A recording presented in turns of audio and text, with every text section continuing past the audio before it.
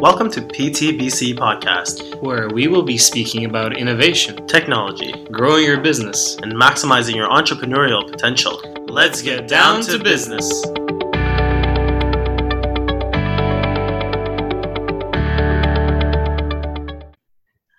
Hello, everyone, and welcome to the PTBC Podcast. This is Slava, and I'm joined by Sarush. Hey, everyone. So today we have the amazing Courtney Bean with us. So Courtney is the Director of the Client Services at VHA Home Healthcare and VHA Rehab Solutions. So it's a company providing home care services across the province of Ontario. Courtney is also a fellow graduate of U of T with degrees from microbiology and Faculty of Medicine and Physiotherapy. He has a Doctor of Medical Therapy from Ola Grimsby Institute in California. And overall, he's just an amazing person. To get a full list of VHA home healthcare services, visit www.vha.ca. All right, it's time to get down to business. Courtney, how are you doing today? Great. Thank you. Thank you both for inviting me to join the podcast today. Courtney, so first and foremost, could you tell us a little bit about your journey up until this point? Yeah, definitely. So as you mentioned before, I am a graduate of the University of Toronto. My first degree was in microbiology, followed by a year of research in clinical biochemistry, which made me realize that research in clinical biochemistry wasn't the way to go. And from there, I started the PT program at U of T. When I graduated, I worked in Ontario for a couple years before actually taking a neuro position in Hawaii. And I moved to the Big Island, in the town Hilo, providing senior care and neuro care. So seeing a lot of post-stroke clients. After probably the first 6 or 8 months of doing that, I also took on a little home care job on the side where I'd have a small caseload of a couple clients or so that I would see after work in a home care setting. Mm-hmm. So I did that, and then I also actually started doing some private work in home care. So sometimes when Medicare would run out, and for those who could afford and wanted more services, then they would hire me privately. So from there, I then moved to California, where I worked at Kaiser Permanente in an outpatient orthopedic environment. And it was at Kaiser where I had my growth from the clinical side to the administrative leadership side. I started off as a frontline orthopedic PT, then progressed to a coordinator, whereby I was about maybe a 70-30 split, 70% clinical care and 30% being administrative work. Mm-hmm. Then I moved on to being a chief of rehab. And as a chief of rehab, it was more of a 90-95% admin work and about a 5%. I kept a small caseload, just keep I love clinical care. So just to be able to see the odd few patients, I kept a small clinical role as well. So I was in California for about 7 years, a little over 7 years, before moving back to Toronto. When I moved back to Toronto, I started looking around for opportunities here while I finished off some work remotely in California. And that led me to a position as a manager at Coda Health. So Coda Health was still is, now called Coda Inspires, but Coda Health was an organization started by 5 occupational therapists and was an OT-only organization until the 90s. And then sometime in the 90s, they incorporated in PT and social work and pathology and nutrition services. And I came in as a manager overseeing some of the regions where they provide home care.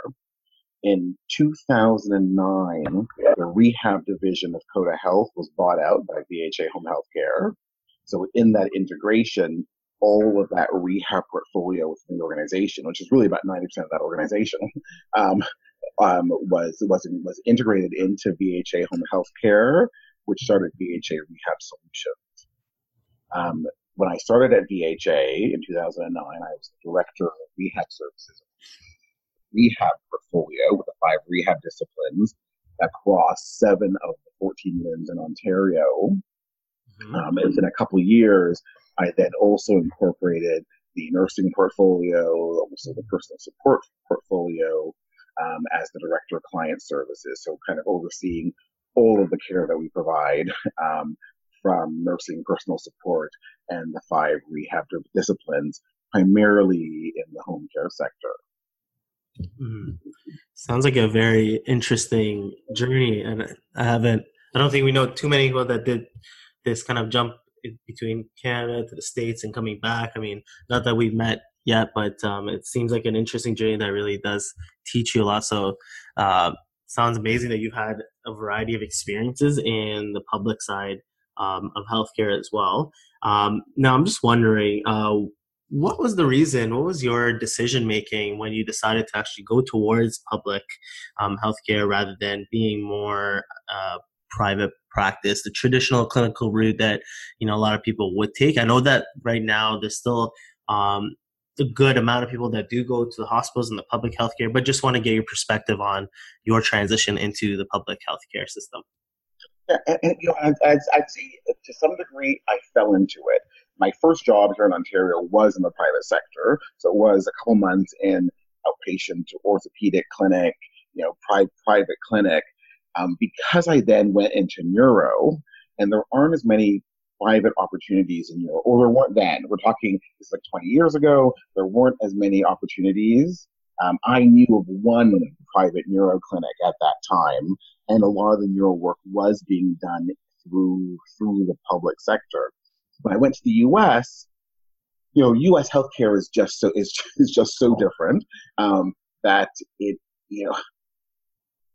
it's a cross between private and public, in terms of how some of the services are paid for. But because of the fact that neuro is so often done to the public sector, I think that was my first driver. Mm-hmm. When I moved into orthopedics in the US, it was through a health management organization, an HMO, which is more on the private side. People pay into their membership to be part of an HMO. Mm-hmm.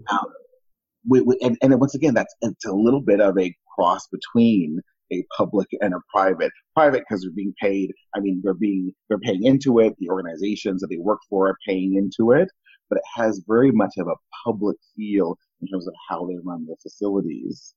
When I moved back to Toronto, I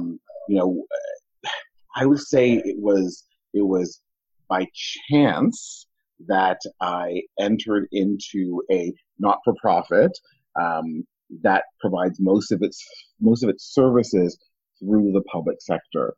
So we are not 100% directly public sector in the sense that we don't have to list our salaries on the Sunshine List. We're not directly funded by the ministry, but 95% of our contracts are through the public sector. And as a not-for-profit, which in the past has been the way the ministry has liked to work, is through the not-for-profit kind of sector. We are very we run very similar to public sector organizations.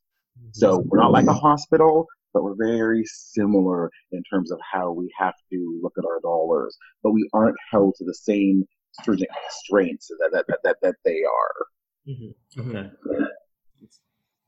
And you mentioned that VHA is a non-for-profit. Can you describe what VHA Home Healthcare is all about, just briefly? Yeah, so VHA Home Healthcare, the organization itself started over 90 years ago, and it started off by a nurse who was looking at how can they assist women, for the most part, with young children with disabilities, things along those lines. And it really started as a community support kind of organization, and has a lot of its roots. We're one of the first organizations that were part of United Way Toronto, for example, and still have a close connection to that United Way piece. The reality is, if you look at the size of our organization, that community support piece is about, I would say, 2 or 3% of the organization. The bulk of our work is work that is provided to us to be provided in home, retirement home settings, some clinic settings that are used to come from the community care access centers, which now have been absorbed into local health integration networks, which are directly funded by the ministry. So, as a not-for-profit, the reinvestment of dollars are back into the organization. So unlike some of the private organizations who also have contracts to provide similar work where dollars are made to go to shareholders, things along those lines, or to board members, things along those lines, for us, it is a reinvestment of those dollars back into the organization. Mm-hmm. Sounds like an amazing company and amazing journey that you guys have had. Now, I also want to learn about maybe one of the biggest challenges you've had so far working in the public side of physio and how you've been able to get past this point. Yeah, so one of the biggest challenges I think in the public, so I may have to combine two together actually a little bit, but one of the challenges really relates to of nimbleness that exists within the public sector. So for changes to occur, for things to happen, it takes forever. So it's very, very slow moving change. And change, which you hope is for quality improvements, for great outcomes, things along those lines, aren't always driven by what the purity of quality, but often driven by political reasons or dollars and cents more than truly quality. For example, we have an entire department that looks at quality, best practice, research, and education, and a lot of the work they do around quality relates to how we get measured by our funders versus true quality that is showing we're doing the greatest work for our clients or patients. So, so that's one of the challenges is that we're driven by sometimes some wrong metrics being in the public sector, whereby you may not, if you're running your own clinic and it's a private clinic, you might set your quality standards based on what's truly important to those people who are impacted, which could be your staff, it could be your patients, a combination of both, it could be your stakeholders, your funders and things along those lines, but you will drive more of that independently. And then sometimes when you get the results of some great work, I can think of several projects that I've been involved in, whereby you get some great results, it shows some great benefits, and then the dollars and cents comes into play and it gets completely negated. And it's one of the biggest challenges on the physio side in terms of public-driven home care is that it's easier to look at short-term assistance, like throwing in personal support, for example, to help somebody stay at home versus the long-term investment of having physio in, making that client stronger, better, and then in the end, not needing personal support in the end, and it being an overall dollar savings. They have a hard time wrapping their mind around that kind of long-term benefit. And it's unfortunate, but it's the way that things need to change for the future based on how things are moving in healthcare.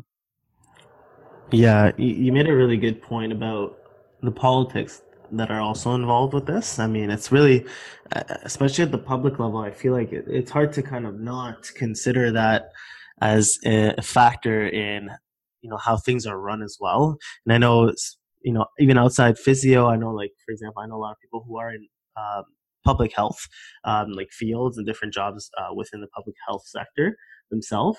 And, they've also said pretty much the same thing. Sometimes, the metrics the political metrics, I guess, that are in place are not in line with the metrics that the company might want to use to progress things forward. But I guess that's one of the challenges that, our industry needs to work on as well to get around this as best as we can to make sure that the metrics that we're looking at is what's actually driving things forward, right?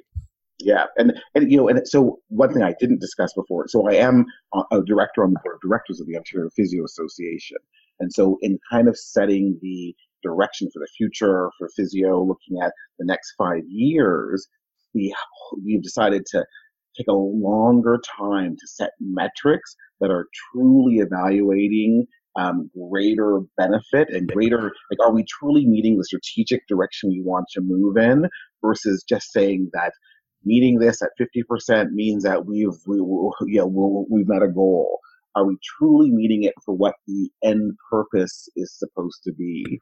And it's a challenge. We are so driven by politics because of how the dollars come. So being in Ontario, where we've had a recent election, where there hasn't been a lot of direction around how money will be spent, but knowing that it's a political party that believes strongly in the private sector, we know that we need to reframe some of our thinking.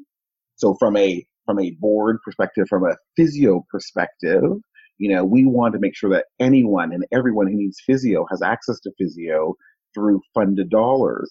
We realize we're now in a political environment where funded dollars may not exist. It's not the priority of our current health administration, based on a kind of conservative direction.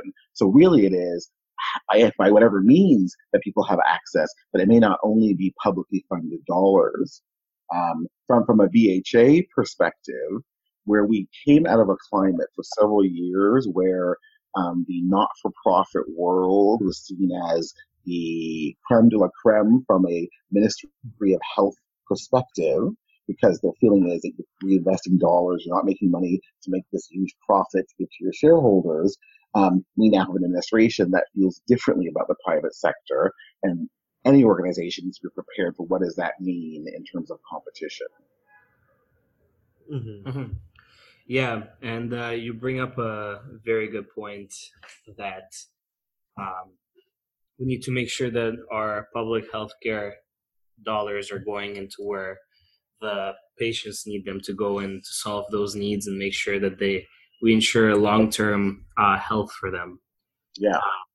And this is a perfect segue into the next part of our podcast, where we just wanted to find out some of your opinions about the state of physiotherapy in healthcare, maybe some of the future directions that we should take to improve it to a way that our goals do match where the services are provided.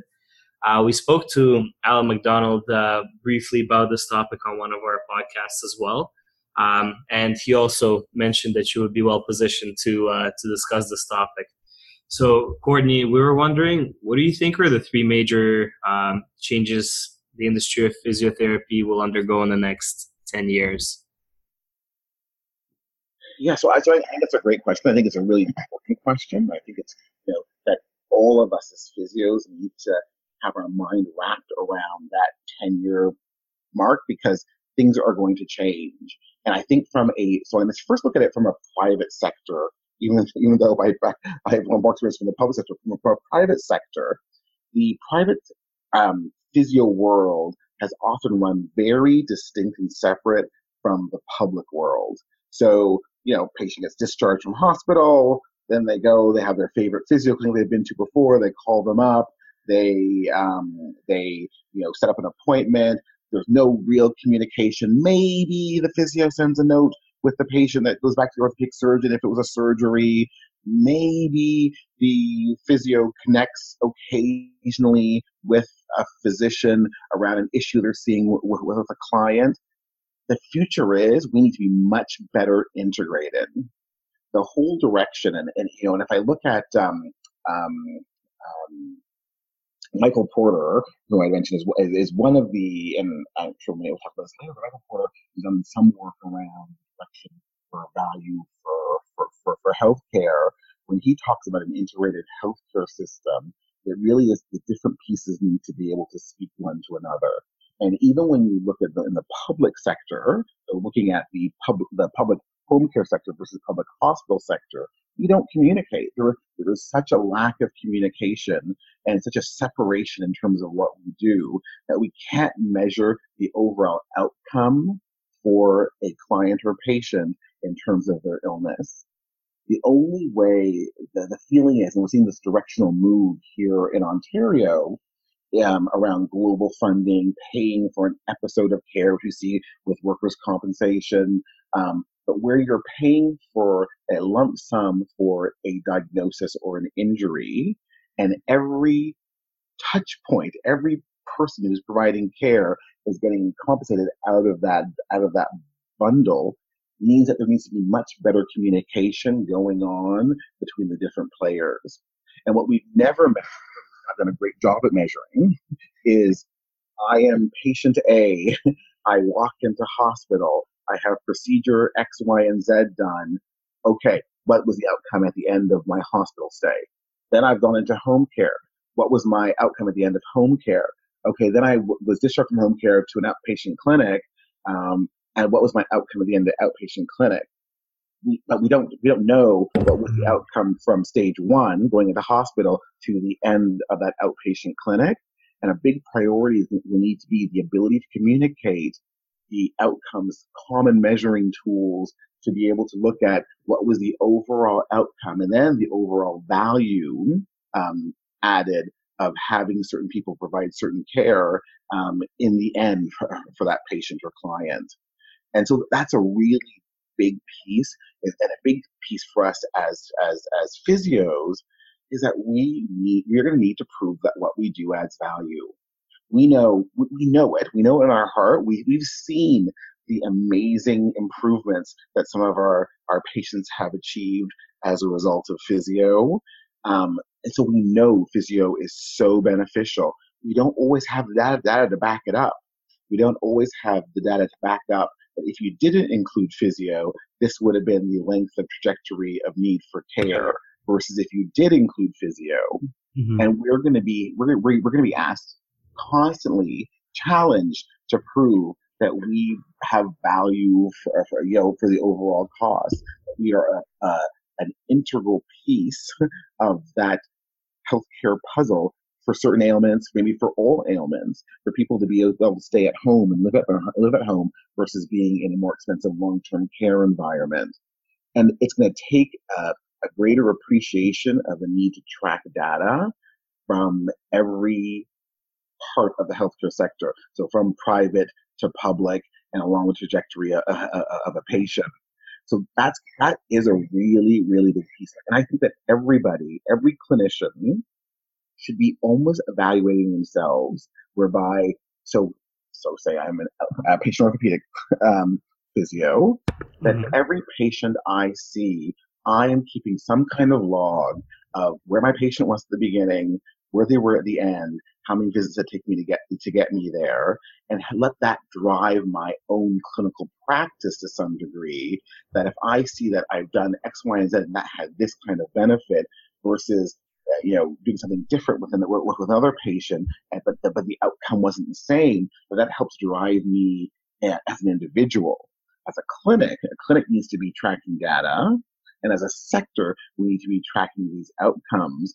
The challenge we have to date is that a lot of the outcomes that we talk about are situations where there weren't enough resources or weren't proper resources provided.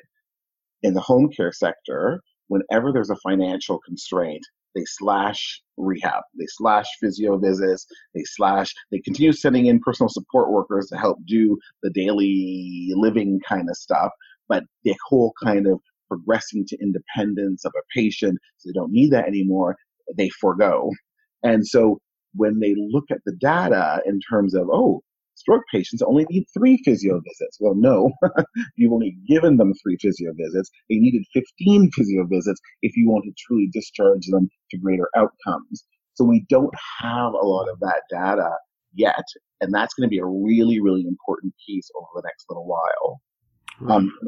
And another really big thing for physios is going to be, and this is across all of healthcare, but I think we don't do it as much in physio. We need to really capture that patient voice. So we're in a time where our healthcare administration rely heavily on the patient voice. As an organization, VHA, we have a client and caregiver advisory council. So now when I interview, I'm in the midst of hiring a manager, for example. So in my manager interviews, I have a caregiver of a client who we either were treating in the past or are currently treating as part of my interview panel.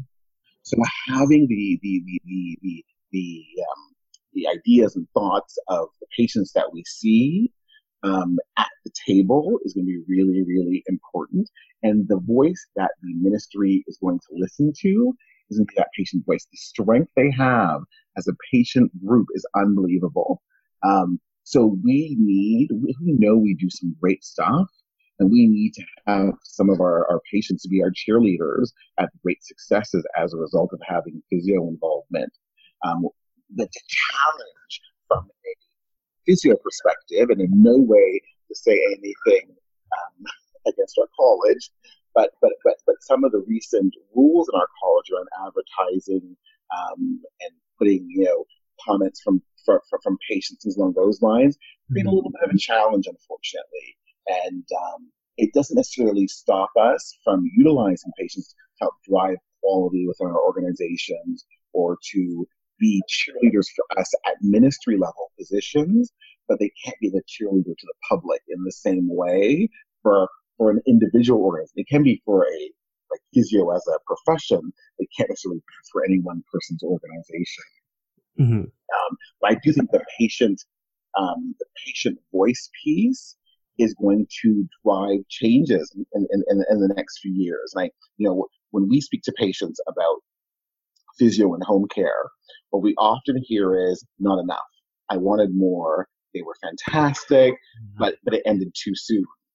That is important messaging from a patient perspective, that they feel they could have done better if they had more visits. And the reason they didn't have as many visits is because the funding wasn't there. So for the funding to kind of be there, we truly need to have that patient voice. I think another big area is going to be there's a few, but one more I'll pick is going to be around our scope of practice. And I think that in the next 10 years we are going to see changes in the scope of practice for physios. Physios are well situated for several different roles in the healthcare sector. Mm-hmm. We see in primary health, we see clinics where clients are not seeing the physician, are going directly to physio, and the data is showing great cost savings as a result. The day that we're able to provide is okay. I spoke to someone this morning, for example, with a knee injury, who is going to see his doctor to get a prescription for physio because the insurance carrier requires a prescription to pay for physio. That is a complete waste of dollars in a overall healthcare bundle where physios are well positioned to make that assessment. Physios should be able to send their clients for x-ray, and we're really hoping that in the next several months we're going to see that happen here in Ontario. It's happening elsewhere, but we're hoping we'll see it here in Ontario. And so as our scope expands, we need to have people ready and willing to step up to the plate to do it. So we need to make sure people are trained. Like we have in our scope the whole wound care piece, and we haven't had as much uptake into physios wanting to do the wound care piece. But as we get these increases in our scope, we need to have the people, the bodies, the interest to actually do them. So that will be, because I do see a day where, where often we see physios approaching medical clinics, keeping, here's my card, if you need physio, send someone over. I start seeing the opposite as well. People approaching us as physio clinic owners or company owners, things along those lines, because they're going to, because we're going to be the first access for many clients for different conditions. Mm-hmm. So we need to be prepared and ready for it. And I know we have a strong association pushing for a lot of that, but we truly need our members to show that they have the strength to be able to do it as well. Yeah, you made a lot of great points in terms of some of the things that are needing to change, at least within the next 10 years.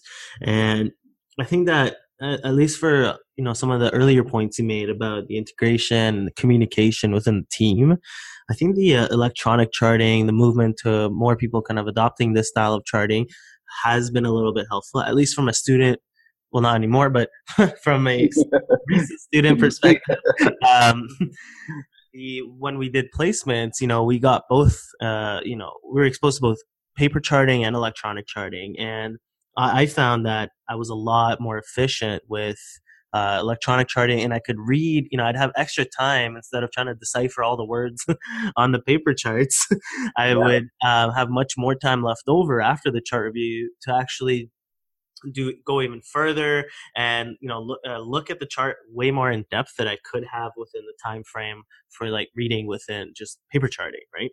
And I Right. think that's an important piece in terms of the integration and the communication, especially when I worked in a hospital and one of them did have electronic charting. It was really easy to see what like 8 different professions did with the same individual. And I could see what they went through the morning of, so that when I go in, I have an idea of, they've already done like 4 different things, and so they might be tired, or they might be irritated, or whatever it is. Just kind of gives you a better idea of what that person went through as well, and that can influence the care, I think, a lot better. So I'm a big fan of the electronic charting, if that didn't come out already. Yeah. And I agree. We cannot make a move, in my opinion, to a higher level of healthcare, across the sector, until we have some common tool for electronic medical record. So something that maybe, not everyone has that same tool, but your tool is going to feed into that tool. And as somebody, when I left Kaiser, we were on electronic medical record within Kaiser Permanente in Northern California. Yeah. It was an arduous task to get there, but how amazing it was to be able to have a patient walk into your room for the first time and go, "Oh, hi, yeah, and I see that you saw Doc so and so 2 days ago, and did he explain this to you? Perfect. Let's pull up your X-ray, and I can show you on your X-ray what's going on." And it allowed this complete care. Like, patients hate having to repeat things over and over and over and over again. Each person they see, you're going to have that full record in front of you that allows you to provide the best care. So if you're a physio in a clinic and you're able to tap into whatever the system is and put your information back into that system, the communication is going to allow for so much more seamlessness that we're not currently seeing. Mm-hmm. That's the dream, right? I mean, that's what I always envision as like the perfect team and like care team working towards helping a patient get better. Exactly. Envision everyone being fully up to date with each other at every moment, just because it's electronic, it's instant. You don't have to wait for someone to take the chart. I've had times in clinics where I was writing in the chart, but someone else needed it, so my note was half done, and I had to go back and do it again. So I've just never been a huge fan of the paper charts. I think that this is a good shift. I'm looking forward to 100% of clinics and hospitals and every institution adopting electronic charting. Obviously, there are issues of making sure everything's in a confidential location. The people, it's a lot easier to hack online things than, paper charts, but again, there's always the risk of someone breaking in, but not that that happens often. Maybe I don't see it, but again, like, I think that overall it'll be very helpful once the entire industry kind of shifts towards that.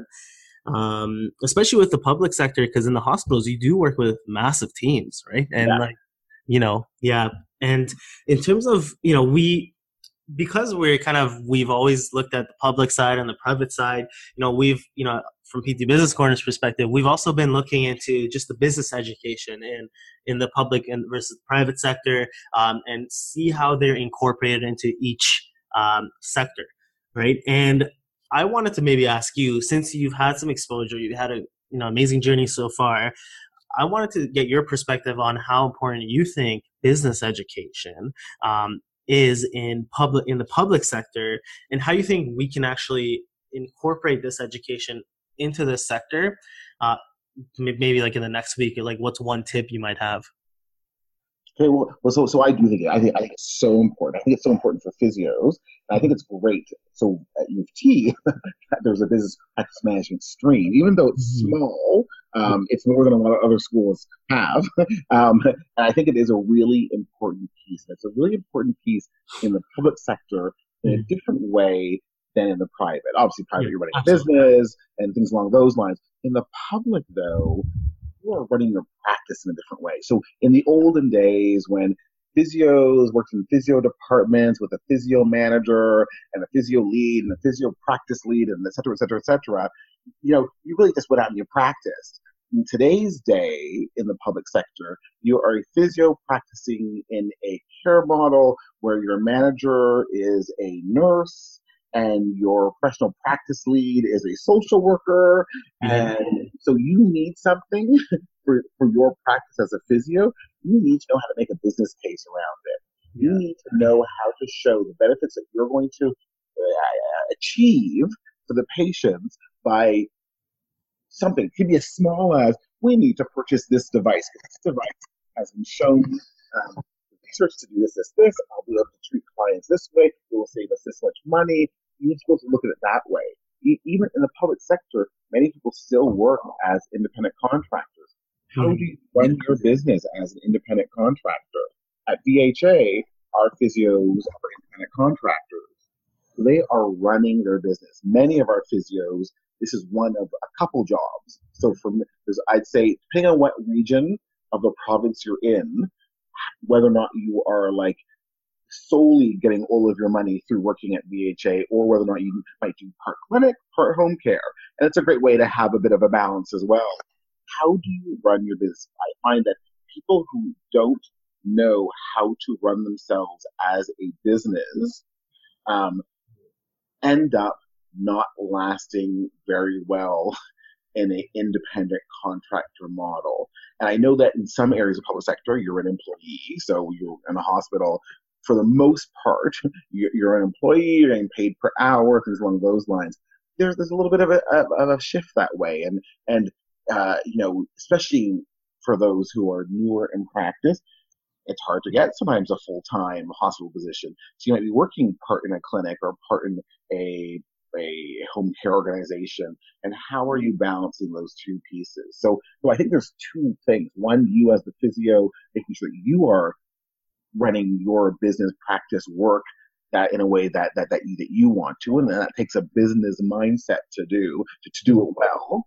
But I also, from you as a staff member in an environment where you're working in a team where you're the only physio, you need to be able to think, because the reality is healthcare is a business, and we love to think of the altruistic aspects of healthcare. And many of us go into healthcare with, nothing makes us feel better than creating this great improvement in a patient's life. But the reality is, it still is a business. There's still dollars affixed to it, and there's still a stressor around value for outcome that still exists that you need to have the mindset around. Yeah, exactly. And you brought up a lot of great points that physio is a business and physiotherapists all should be running themselves as a business because unfortunately we have a scarcity of resources and we all need to integrate into this whole stream from a public sector into the public sector with the mind that we have to set priorities for our patients for them to get to where they want to be in the fastest amount of time possible, right? Exactly.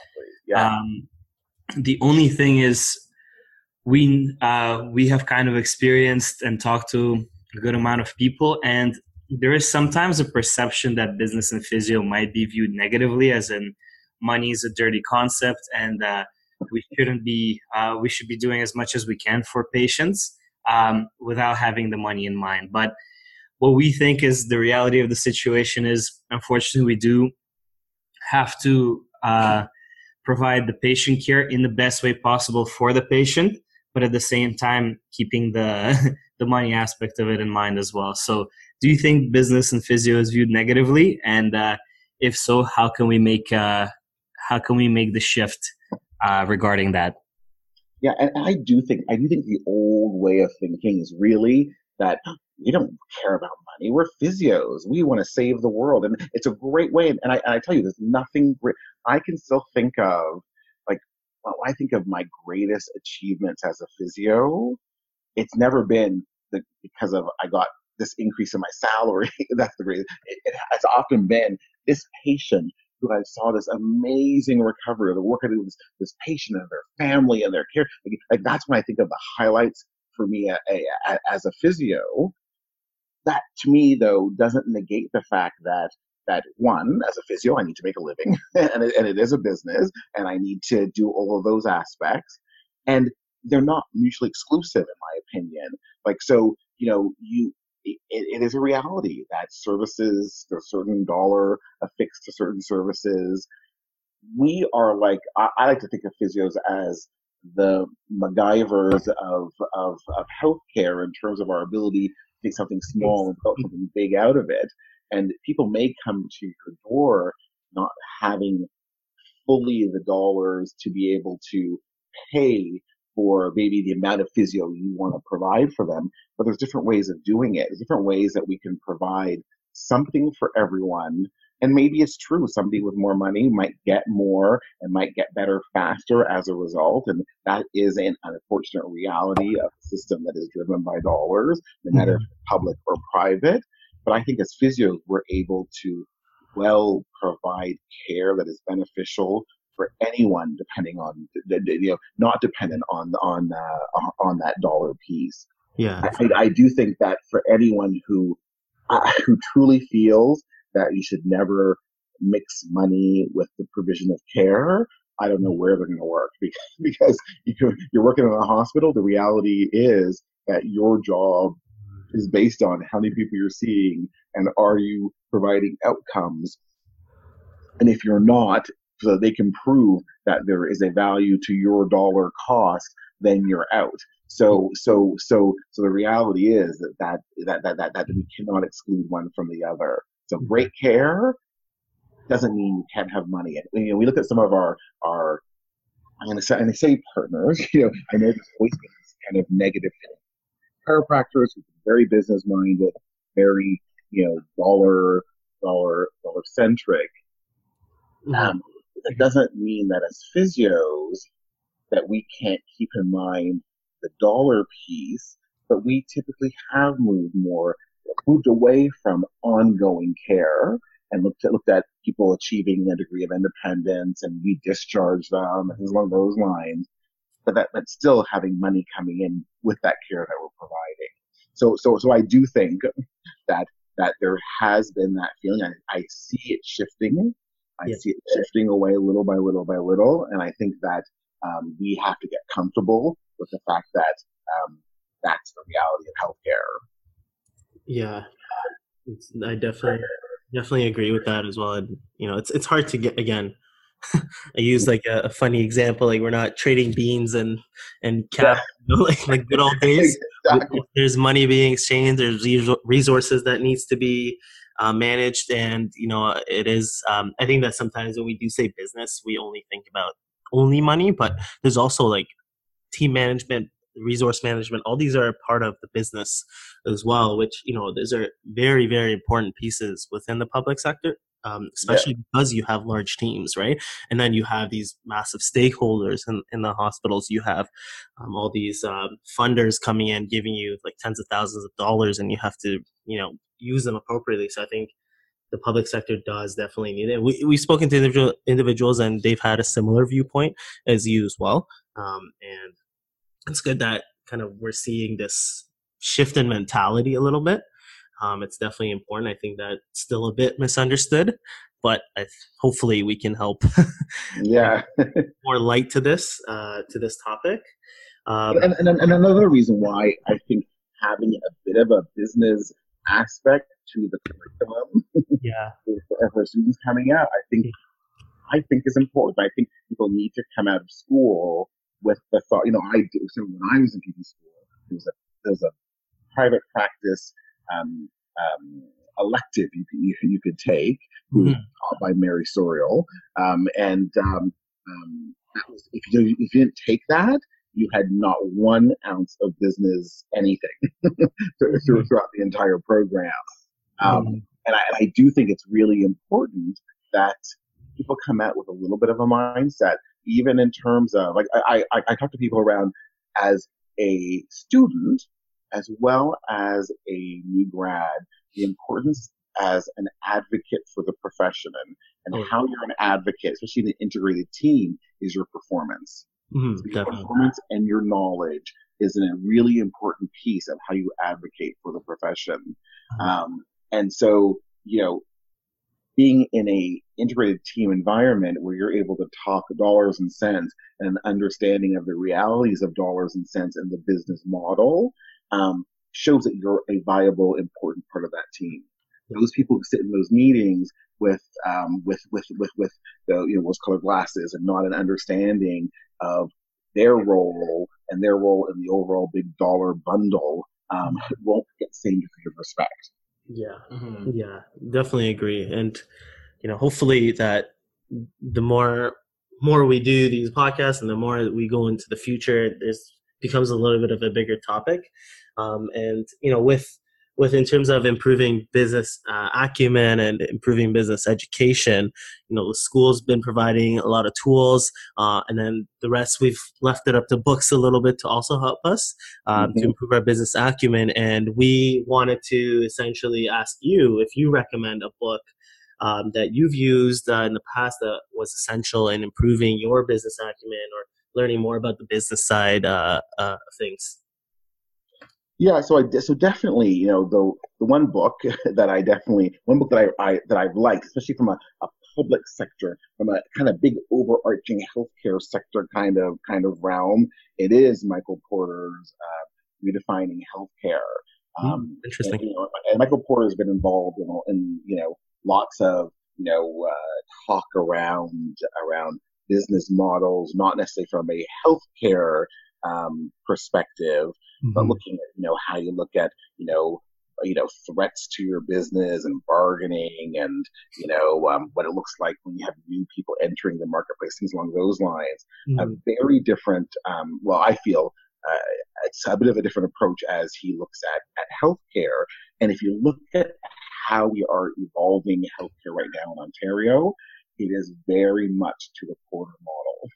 So if someone wants to stay in Ontario, I do think that Porter's Redefining Healthcare and is looking at creating value-based competition based on results is kind of a good book to get a sense of what's going on. So I do think that is a important one. In my opinion, no one book is the end all and be all. Yeah. I do think right now in Ontario, I think that's a really good one. I've also more recently, been enjoying The Art of War and applying The Art of War to a business perspective. And it's things, in terms of how I work as a business leader, in terms of like some of the principles around leading by example, believing in yourself, being prepared, a mindset of, how you look at your business competitor, sometimes even your business colleague, but your business competitor, and how you're prepared for things that could happen. It's a really interesting. I just love the thought that this book written, so long ago has such applications to some aspects of the world today. But I know of recent it's been looked at quite a bit in terms of kind of providing advice on leadership. So those are probably the two things that I've quite enjoyed presently or currently or more recently. We will definitely have to give those two books a read because they come from a different perspective. One stood the test of time and the other one is very applicable. Yes. Business in public sector as well, which is amazing. Yeah. And I'd even say with Porter's book, even though I do say the public sector, but it does really, he does talk about, one, the importance of the electronic health record, for example, to improve communication, and the importance that each different group or sector is able to communicate and share information and review outcomes across each of them. So it really does. Like, I do think that in 10 years, the public player has to know how to work with the hospitals. And if not, it could have impact on those private clinics that are out there if they're not able to work well with the hospital sector. And so it probably would behoove any private clinic to be kind of aware of what's kind of happening from the ministry public sector side. I do see in the future there could be impacts from it. Mm-hmm.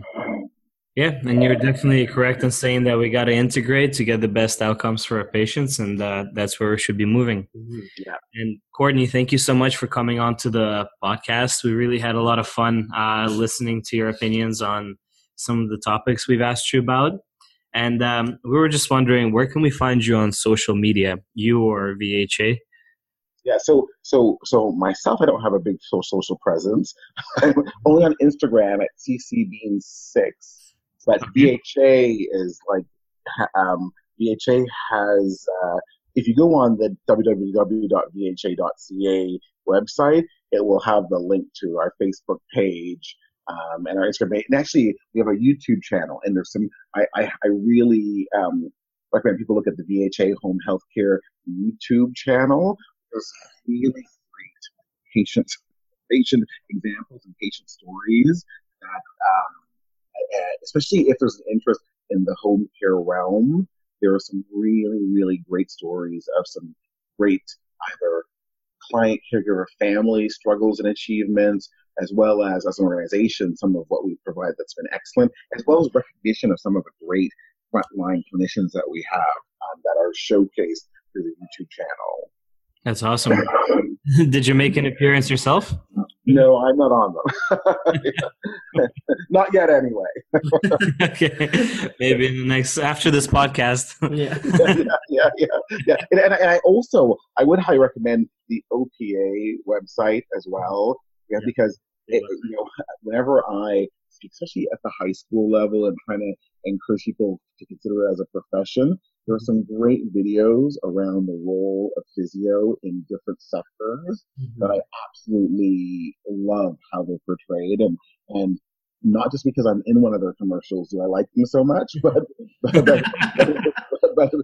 they are really, really well done commercials to showcase benefit, scope of physio, things along those lines. I always say to people, if people are asking you, what do you do, or what's a physio, direct them to watch some of those videos, because they really do help kind of clarify what some of the role is. So Exactly. But yeah, thank you for the great podcast, and we hope to keep in touch in the future. Thank you so much. Yeah, definitely. Well, thank you both as well. This is great. Thank you. Thank you. Have a great day. Thank you, everyone, for tuning in to the PTBC podcast. Hope you enjoyed the episode today. Please check us out on Facebook, Twitter, Instagram, and at our website, ptbusinesscorner.com. Feel free to send us a message on social media or email us at info@ptbusinesscorner.com. See you next time.